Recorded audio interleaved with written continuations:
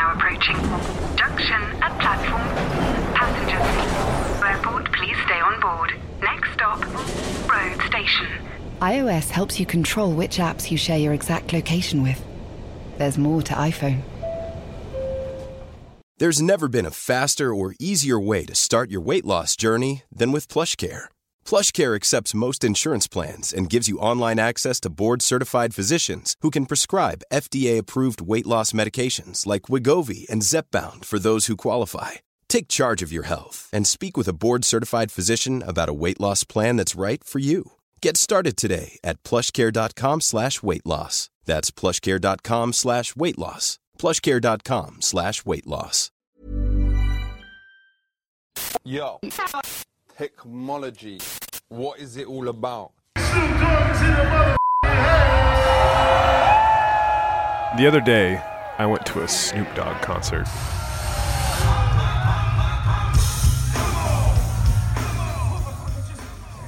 But this was not your typical hip-hop show. Weed smoke wasn't wafting through the air, other than from the very large spliff Snoop was smoking on stage. The crowd wasn't singing along or rapping along with the words. Actually, most of the folks there acted as if they'd been bolted to the floor, with this look of bemusement written across their face. It was like they'd all been looking for a Coldplay concert, but their Uber drivers had taken a wrong turn and dropped them off there instead. But this is what happens when you pay a hip-hop legend to play a conference on data storage. Yes, data storage. It was a truly comical collision of worlds, not least because the organizers had handed out fake bling as party favors. So you had all these coders and middle-aged executives walking around with gold chains with giant blinking dollar signs on them. Everybody was getting blitzed at the open bar, which was, of course, handing out plastic cocktail glasses with fluorescent lights blinking in them. And then you walk into the main area of the warehouse where this whole thing was being put on, and there was Snoop. So he's dropping F-bombs every other word, and meanwhile you look around and on the walls there's these giant customer testimonials about real-time analytics and going the extra mile. It made for great spectacle. It also seemed like a pretty neat encapsulation of the tech industry these days. Loads of money and more than a little tone deaf. I did stay for a while, all that said. It was an open bar. But the novelty wore off pretty quickly, even if Snoop was giving it his all.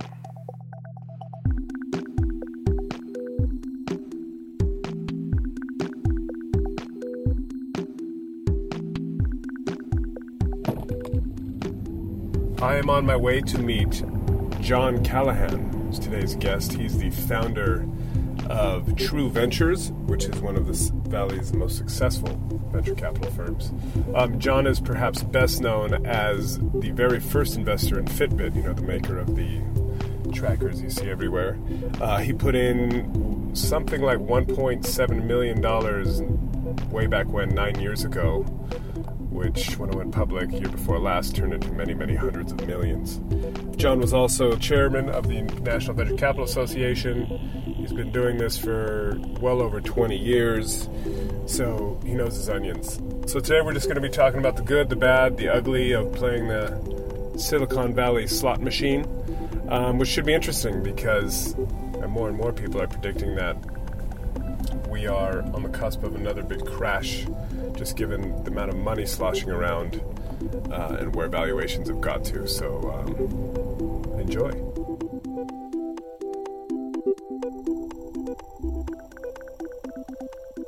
So we look for these potentially large markets that are very hard to see. Normal investors in normal asset classes spend a lot of time thinking through markets and products and trying to evaluate that fit.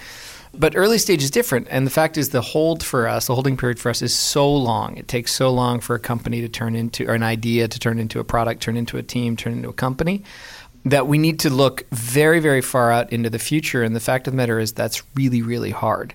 So if we can see a market, it's usually too late. Because by the time our seed company and our great team with amazing technology builds a product, and by the time they get, there will be too many other substitutes in the marketplace. Competition will be very high. So therefore, as we talk about what we look for great people in great markets. That's the That's sort of the simplification. Great people in great markets, but you don't know what those markets are. Precisely. And we know the characteristics of both great people and great markets for us. But I would say those characteristics or the things that we get excited about are very unique. Almost, I would say, proprietary. In terms of your approach and what you think about as a market, quote unquote. The way we think about it. Yeah, sort of our methodology and our belief system, frankly. Because in the early days, you're making judgments on things that require belief. In the early days, it's art. Later on, it becomes science. But when we're making an investment decision day one behind two entrepreneurs that come to us, by the way, we should talk about that system because how those hundreds of things come to us a week are very important to us. The way something gets to us is critical. And so we instrument and evaluate every step of that. But day one, with an idea and a team, you have to believe it's possible. So if I had an idea that you thought was compelling and I came in here and I just had a sheet of paper and it was me and my friend and we could speak eloquently about it, could that be enough? Depends. And by the way, ideas are, we talk about that word and it's really not the right word. The better word would be vision or belief. Because that goes back to the market idea, right? Exactly. we need to understand how you and your co-founder envision the future. You need to paint a picture of the future to us, why customers will behave the way they will behave, what trends are going to basically converge, because it can't be just one thing, like people are going to stop using smartphones so we have another something, right? It can't be that. It needs to be the reasons why, what's going to happen once people start using smartphones and what other things are going to come into play and what third thing is going to come into play. And potentially 1.5 or 2 of those may be strong enough to create a market opportunity further down the road. So let me give you an example. We talk a lot about Fitbit, right? But when Fitbit first showed up, we were not investing in a pedometer company. Like that was completely uninteresting. If you surveyed the pedometer market in 2008, it would have looked like, I don't know, $100 or $200 million of retail sales, maybe. There were leading companies made mechanical, some were digital with digital-like screens.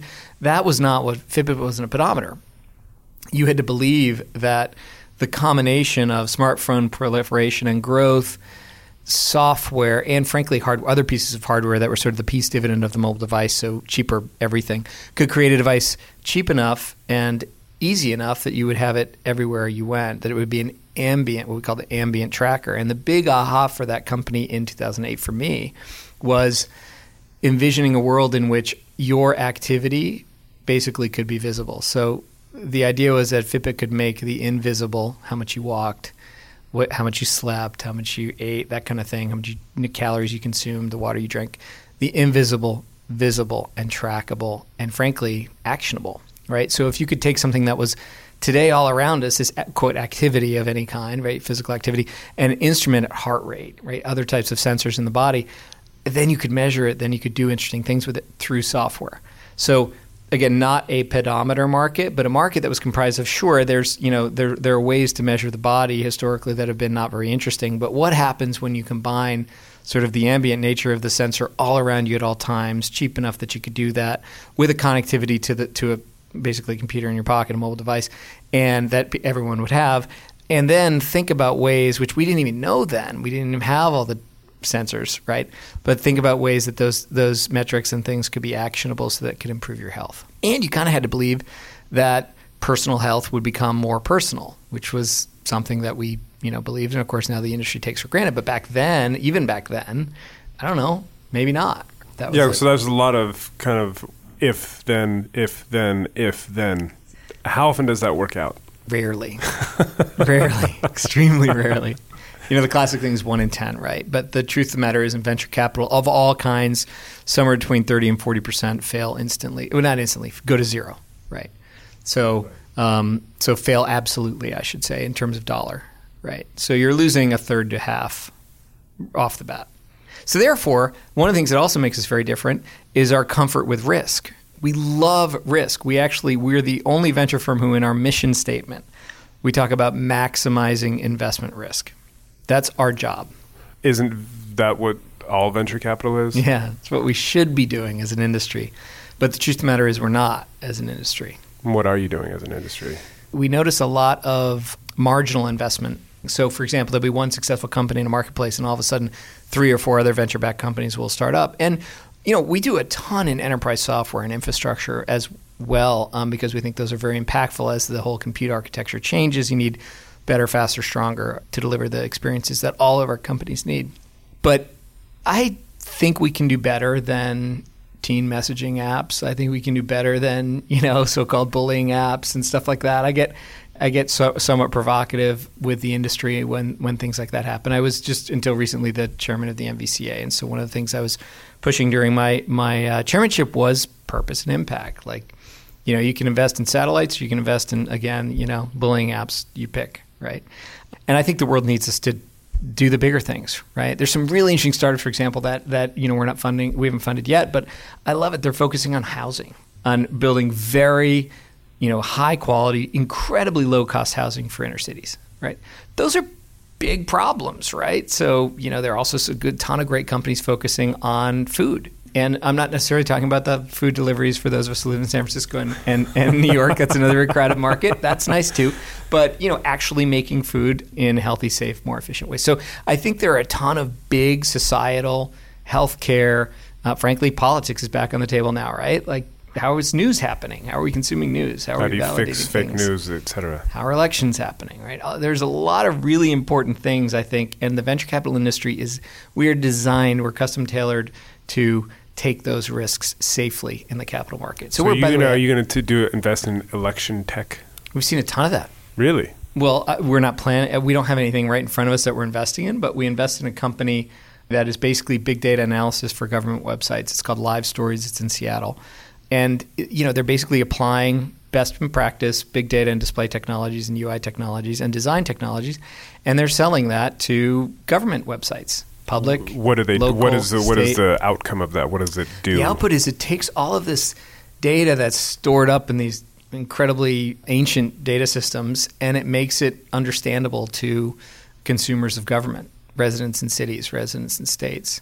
So instead of saying, there's that, actually a lot of these databases don't have access.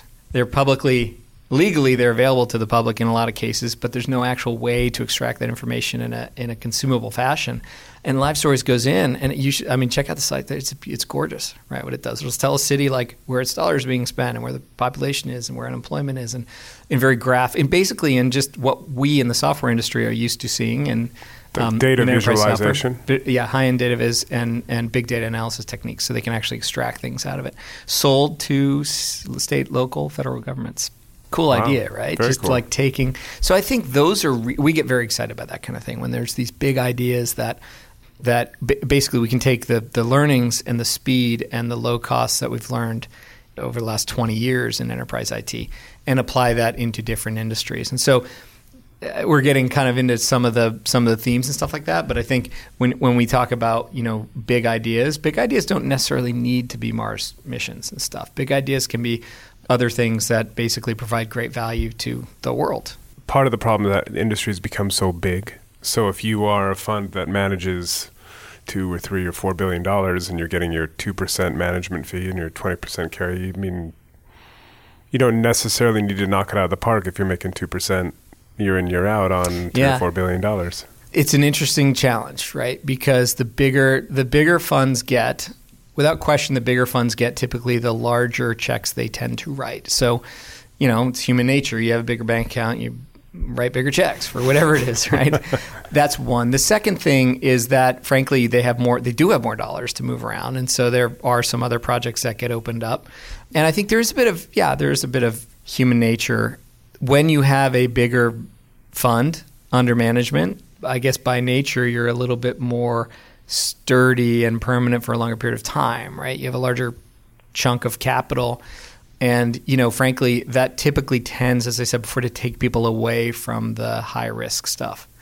That's debatable, though, because, you can put $100 million into something that's very risky, and then you have capital risk. So you're trading – the truth matters, you're trading different kinds of risks, but the net effect is the same relative to True and to our other sort of early-stage folks and friends, is that a lot of the big firms have just moved up and out of this marketplace. And so the genesis of innovation, the seed and early stage, there are a high number of players, but there aren't a lot of large established firms. So if I'm, say, a British entrepreneur and I land here at SFO and I have a great idea and I'm ready to kind of hit Sand Hill Road where all the venture capital firms are. Is it harder than it used to be, just given that move away from those very early stage ideas? I'd say it's better than ever. It might be a harder time to succeed in building a company because competition's very, very high. But in answer to your question, the great news now is that the early stage renaissance that sort of started in 2005, frankly, we were part of it. We were very lucky to be a part of it. Our timing was great. But in 2005 and 2006, the early stage was declared dead by most of the market. It was too risky. You don't get paid for your risk. Like, there are all these interesting things. We all practicing in the industry say that's crazy. Angel investing's huge. You got AngelList, which is an amazing platform for, connecting opportunities. You've got all these accelerators and incubators. You've got all these seed funds. And that's true. There are many, many more choices. There aren't a lot of large institutionally backed funds in that segment. So we are one of them. We are one of the biggest. But we think that right now, if you're a brand new entrepreneur, there are tons of choices. One of the biggest tips I've given to entrepreneurs throughout my whole career is tell everyone everything. What do you mean? So there's a great myth in innovation that it's all about the idea. And in particular, by the way, this is outside of the Valley. Valley lives in a culture of sharing and learning and all that kind of thing. But I've noticed that since I've been here. It's you meet one person, I'll introduce you to 6 other people. It's all very collaborative. Completely collaborative. It's all about the genuinely, I think, with very few exceptions, right? This is a mission-based culture. This is a culture that genuinely wants to improve the world and do big things and do it together. And so it's much less important to me that I get some little cut or some advantage of something, by paying it forward and passing you along to someone who might be able to help you. It's much better for me, and by the way, me being sort of the every person in the Valley, to pay it forward and say, no, you should meet this person, that person, because that needs to happen. You need to go create that thing that you have, that dream, or try. And the other thing, too, about the Valley is there's no sort of downside to failure. Of course, it's personal, like, there's a lot. I understand. I failed a ton.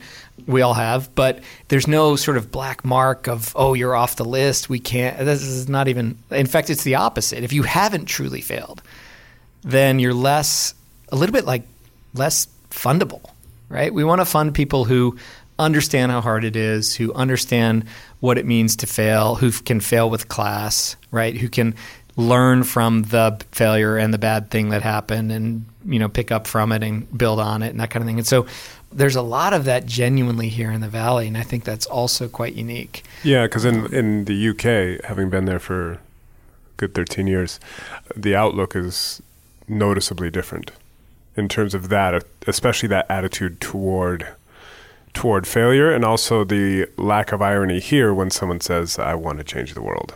And nobody's like, oh, come on. Yeah. Well, because we've seen it happen. Many, many times in our careers, all around us, the people that, were in the cubicle next to us went on to start whatever it is, or joined Facebook when it was young, or Google, or Yahoo, or Snapchat, or there are all these examples around us. But I think you touched on something really interesting around this. So let's think about the words we use. We use fear of failure. What does fear do? The first thing fear does is shut down options, shut down creativity. The last thing I want is a non-creative entrepreneur. What I really need is someone who is not afraid, right? Who's going to try the big things, who's going to express maximum creativity and their team. And so when I invest in a company, when True invests in a company, the first thing we say is, don't be afraid to lose our money. We can handle it. We're designed to do that. This check is less than 1% of our fund. We can lose it all tomorrow. It doesn't matter. What matters a ton is that on this $1 to $3 million, this 1%, we learn everything we possibly can. We leave no stone left unturned, no idea left unexplored by you, by your team, by the ecosystem. Getting back for a second to tell everyone everything, because I think it's such a critical point, right? How can you learn the most? You learn the most by sharing your idea and having other people say, I think that's the stupidest thing ever. I love it when people say we're crazy or dumb, which, by the way, it happens a ton for this firm and my team. And because we do crazy stuff.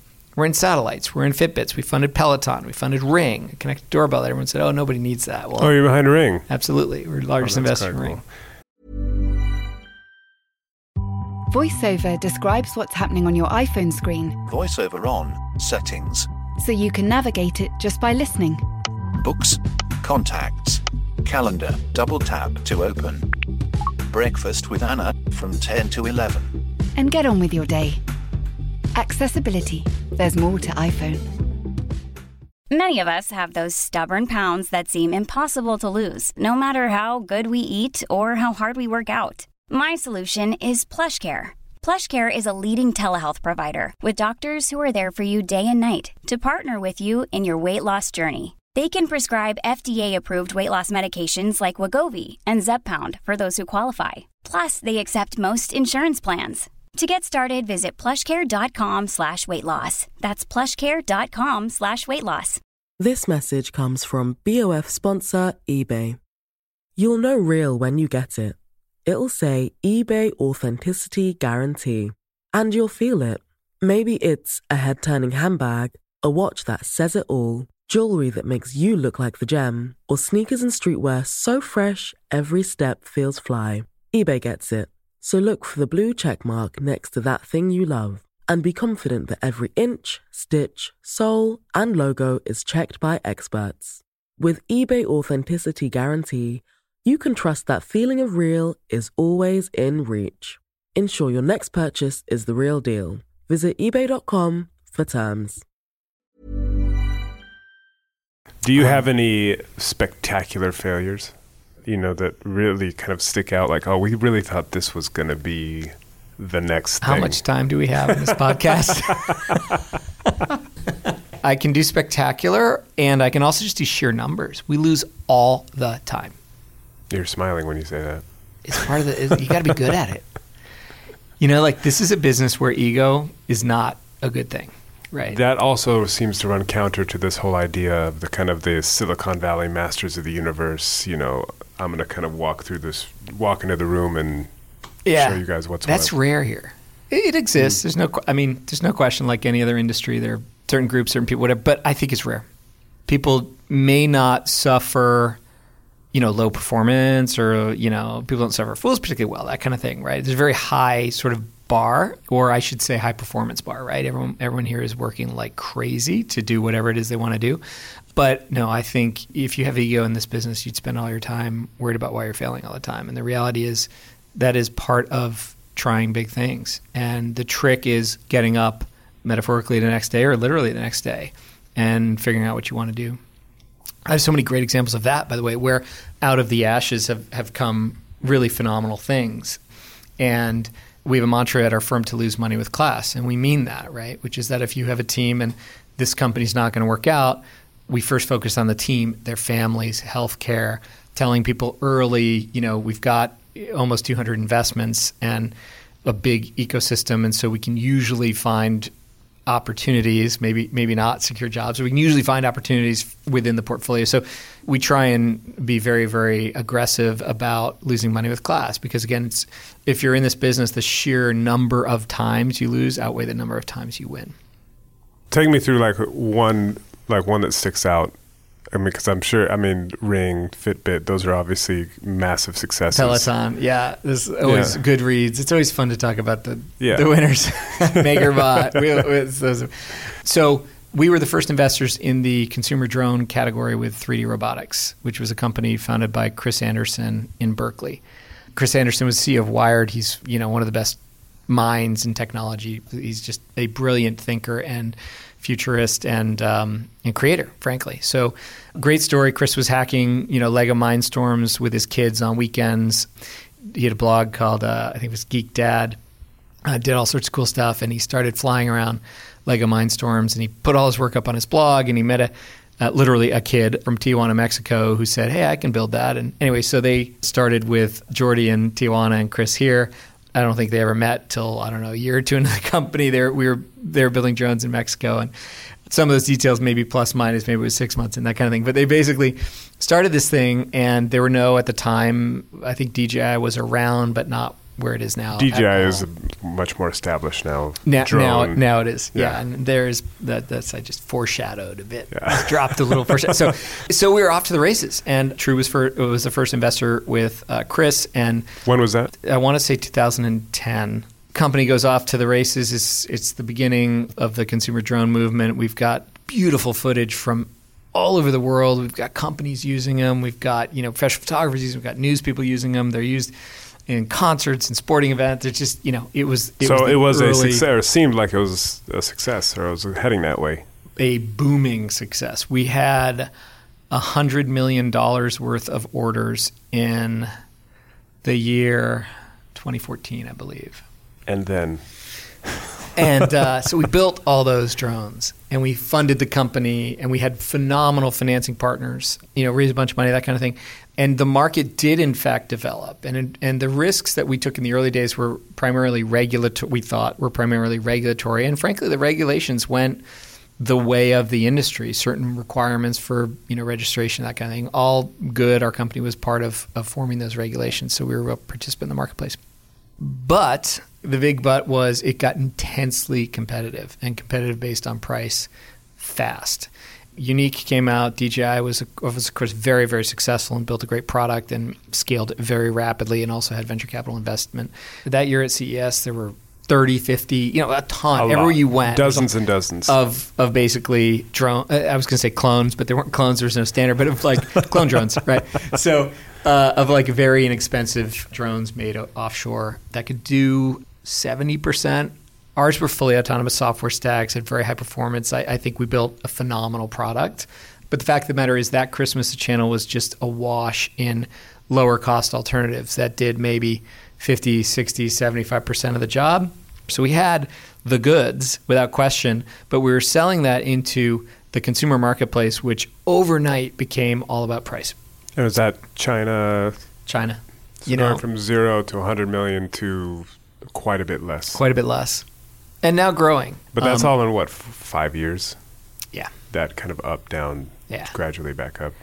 Yeah. So the human side of that, from both just a leadership, and think about how hard that is, right? The company's just gone from 0 to 100, and then you got to downshift quick, right? There's a lot of wear and tear on the gearbox when you do that. So you've been at this for a while, this whole investing lark.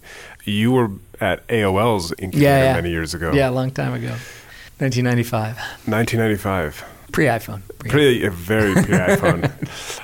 So in that arc that you've seen the industry develop, getting back to where we are today, has it changed that dramatically in terms of where we are now and the possibilities given cheap computing and cheap storage? And users. I mean, my short history of my career is I started a bunch of companies as a founder, and I was in venture capital in those early days. And so I lived through the first .com bubble. I was an investor in all kinds of companies that went to the moon. I co-founded a company that went to the moon, came back down. Did it come crashing back down? Absolutely, crashing back down. Many things crashed back then. Yeah, it took a lot of non-ego to look through those failures and see the pieces that you could learn from and move on. And so I stayed investing. I stayed absolutely in the business. I believed in it. I believed in the power of innovation. Some of the most interesting times, they were very, very hard, were in those post-bubble years where things were deemed to be over by all kinds of very, very smart technologists and journalists and futurists said that things weren't coming back. But what did happen then is connectivity became pervasive. And again, Moore's Law became cheaper and cheaper to connect to the internet, to connect to the network. Like we forget, those were before that the days of plugging in. So just that, and then we joked about the iPhone. But even before the iPhone, you could see innovation in mobile connectivity. Oh, by the way, we forgot about one, which is critical, which is information fluidity. So we were the first investors in WordPress in 2005. WordPress is another great big success, and it's phenomenal. And that's all what everybody uses to publish. Probably close to 30% of the internet is published on WordPress. And Matt Mullenweg is the founder, and we met him in 2005. He was 19 years old and had this idea. 19. Had this idea to pull together this open source community and build a company. And so then were you like, this is how this, where we sit today, 30% of the internet, I presume you didn't see that then. No, what we did see is we saw a phenomenally talented entrepreneur.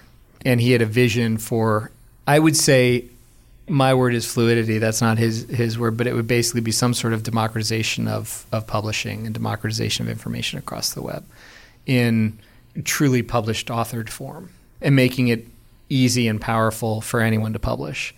So here we are today, and you have all these unicorns running around. Some of them have started to kind of be reined in a bit. and see their valuations fall as they kind of come crashing against reality. Do you think we are in a bubble or on the cusp of another bubble bursting back like 15 years ago? No. But let me just say that unicorn failure it will happen. It will happen in large numbers, and it's okay. And that should not be, in my view, the sign of a bubble popping or whatever. So I give an unqualified no, we're not in a bubble. Unqualified no. No, but there's always failure. Remember, part of what we do is lose. And I have not been a fan of unicorns. I've been very vocal about not being a fan of unicorns. I think valuation... What do you mean you're not a fan of unicorns? Valuation is one part of a company, not the defining part of a company. And there were a lot of years, 2014 and 15, where many, many unicorns were... What is it? Bread. I was going to say crowned or something. I don't know. Yeah, right. Bread, yeah.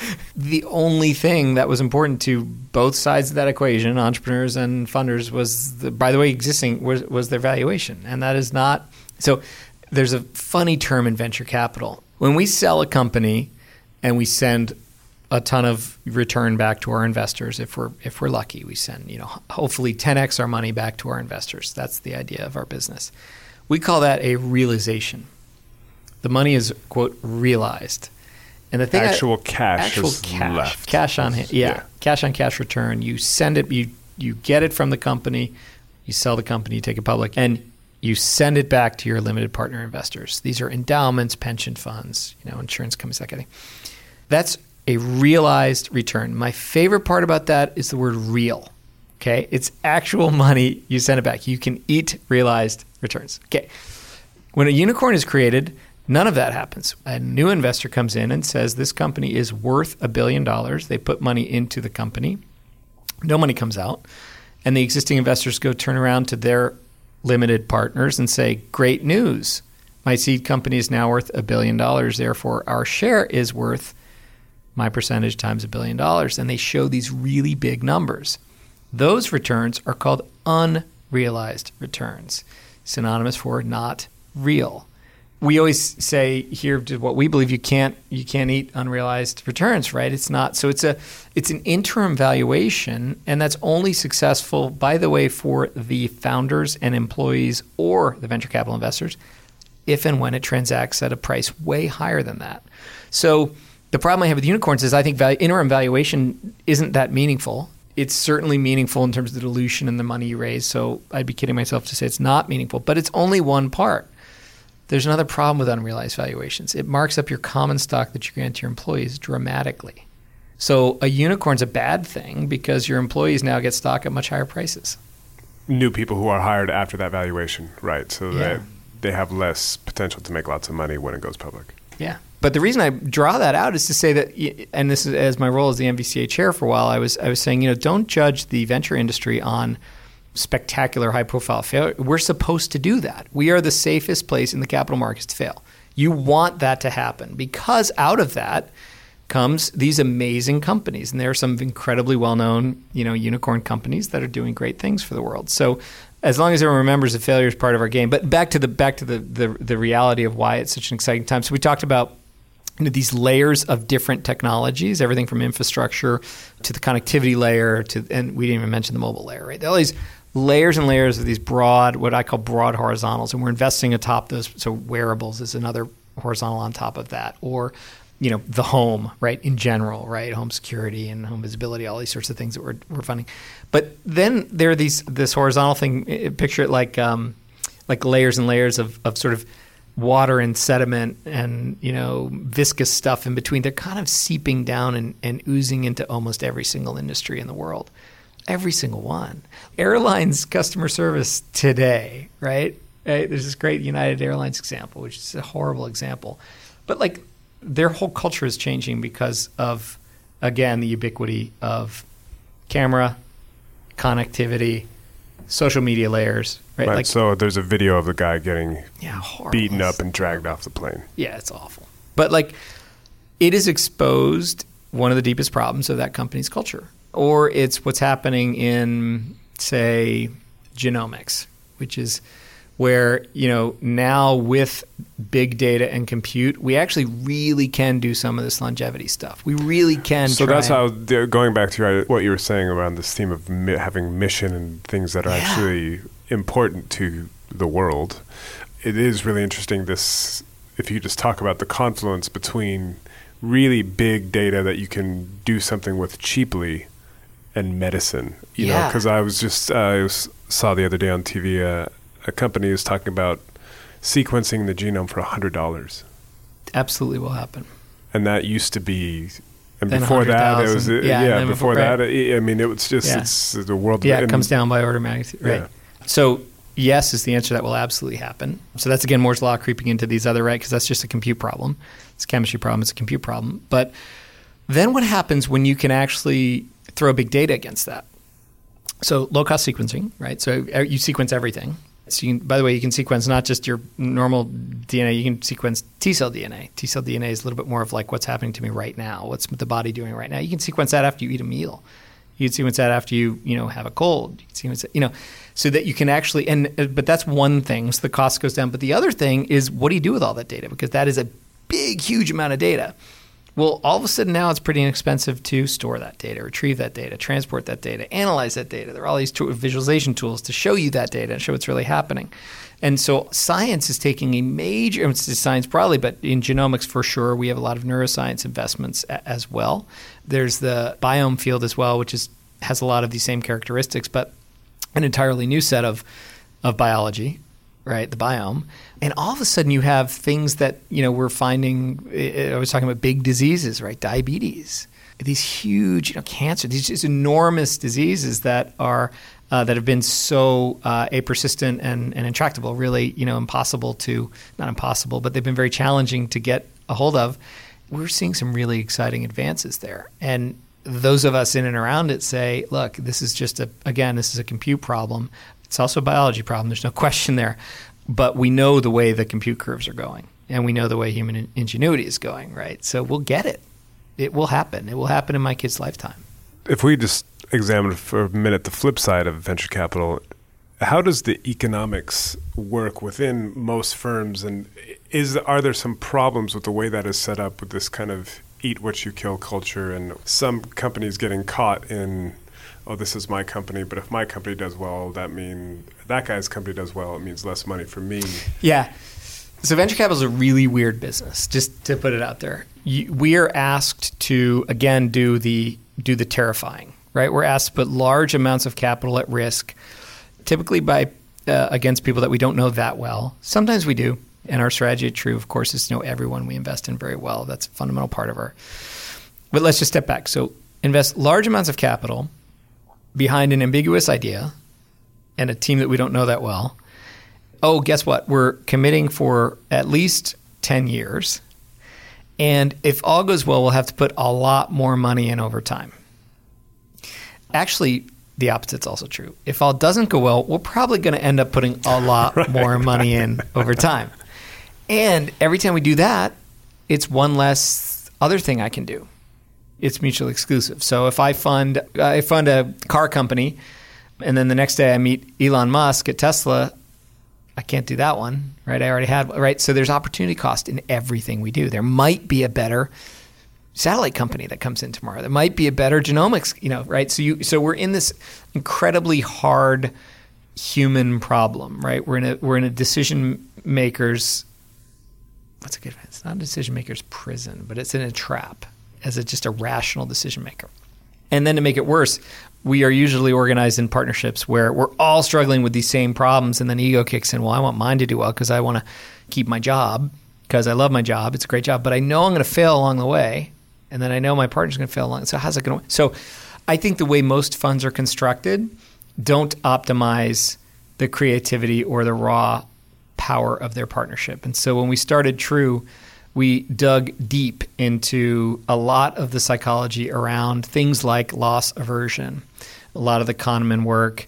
We dug into, truly optimized portfolio theory. So a lot of Taleb's early work around what kind of, high risk portfolio needs to work.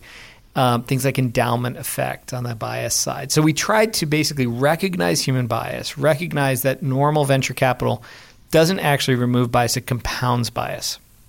One example, a lot of partnership votes are unanimous. Okay, required unanimity to make an investment. So you and I are partners. So it's John and Danny, venture fund LP. And let's do the opposite. You bring in Flying Robot Company, and it's the best thing ever, and you went to university with the entrepreneurs, and you know they're great. And I say, you know what? I got burned once in a Flying Robot Company. I just told you a story where I did. Nope, sorry, we're out.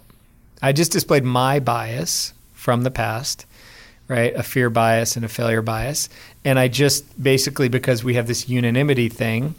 And that's pretty standard. Yeah. Or majority. So you're compounding biases, right?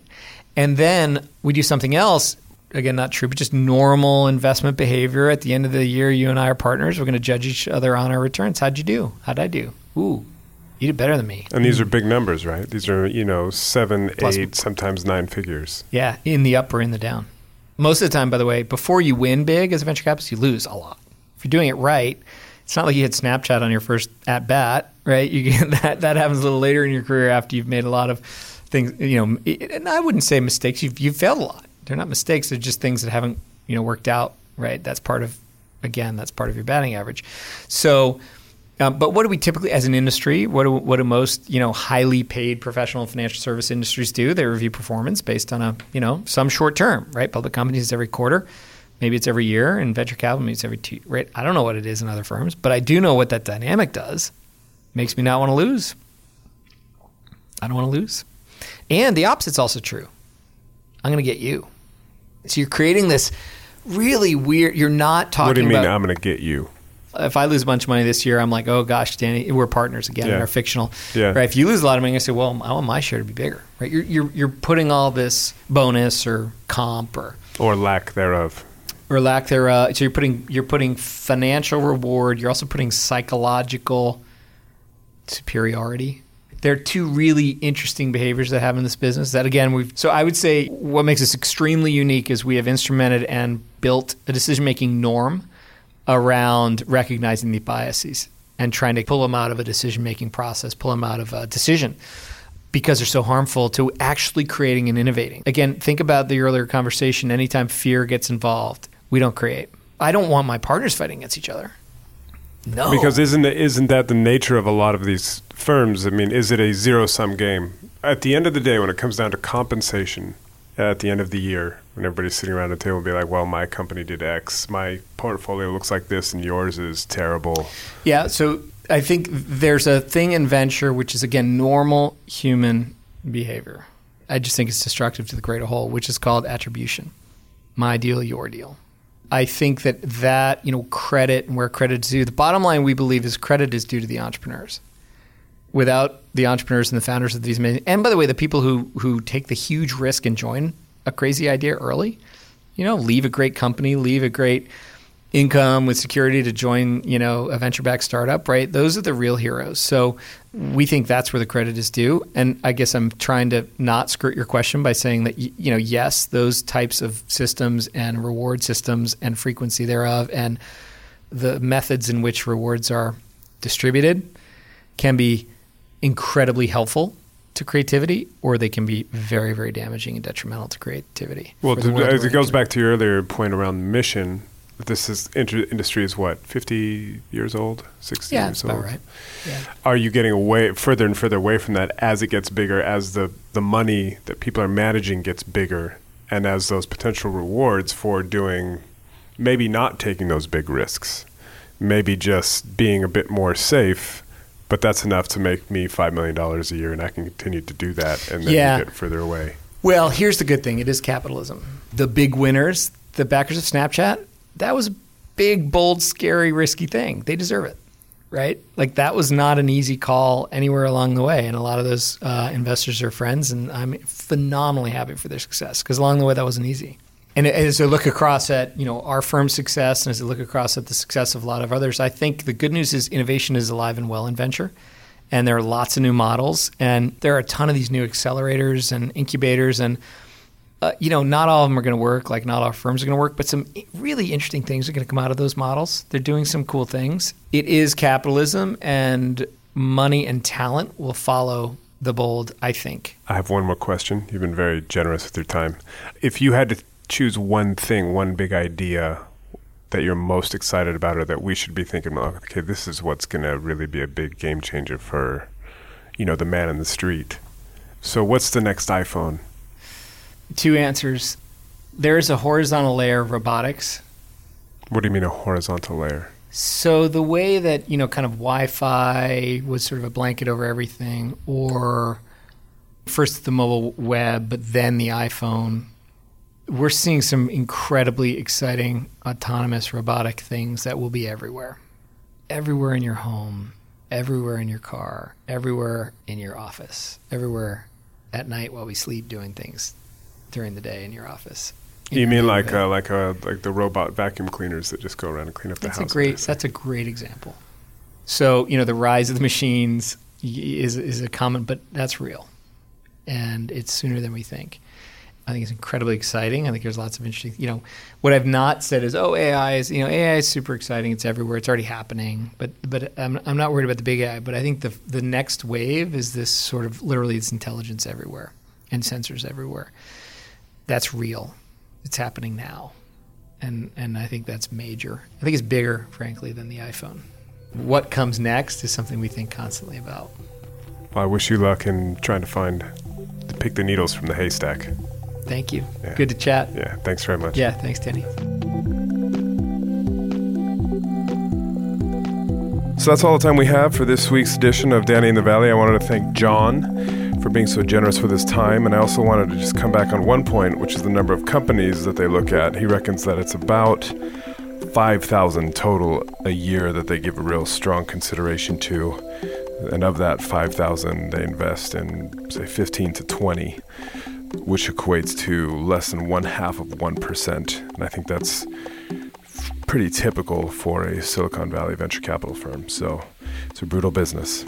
Anyhow, thanks for listening. Go to iTunes, give us a rating and review. It really helps people find the podcast. And of course, you can read me every week in the Sunday Times, either in the paper or online at thetimes.co.uk. And again, just have a little stop through the iTunes store and give us a rating. It does help. That's all, and we'll see you next week. Bye-bye.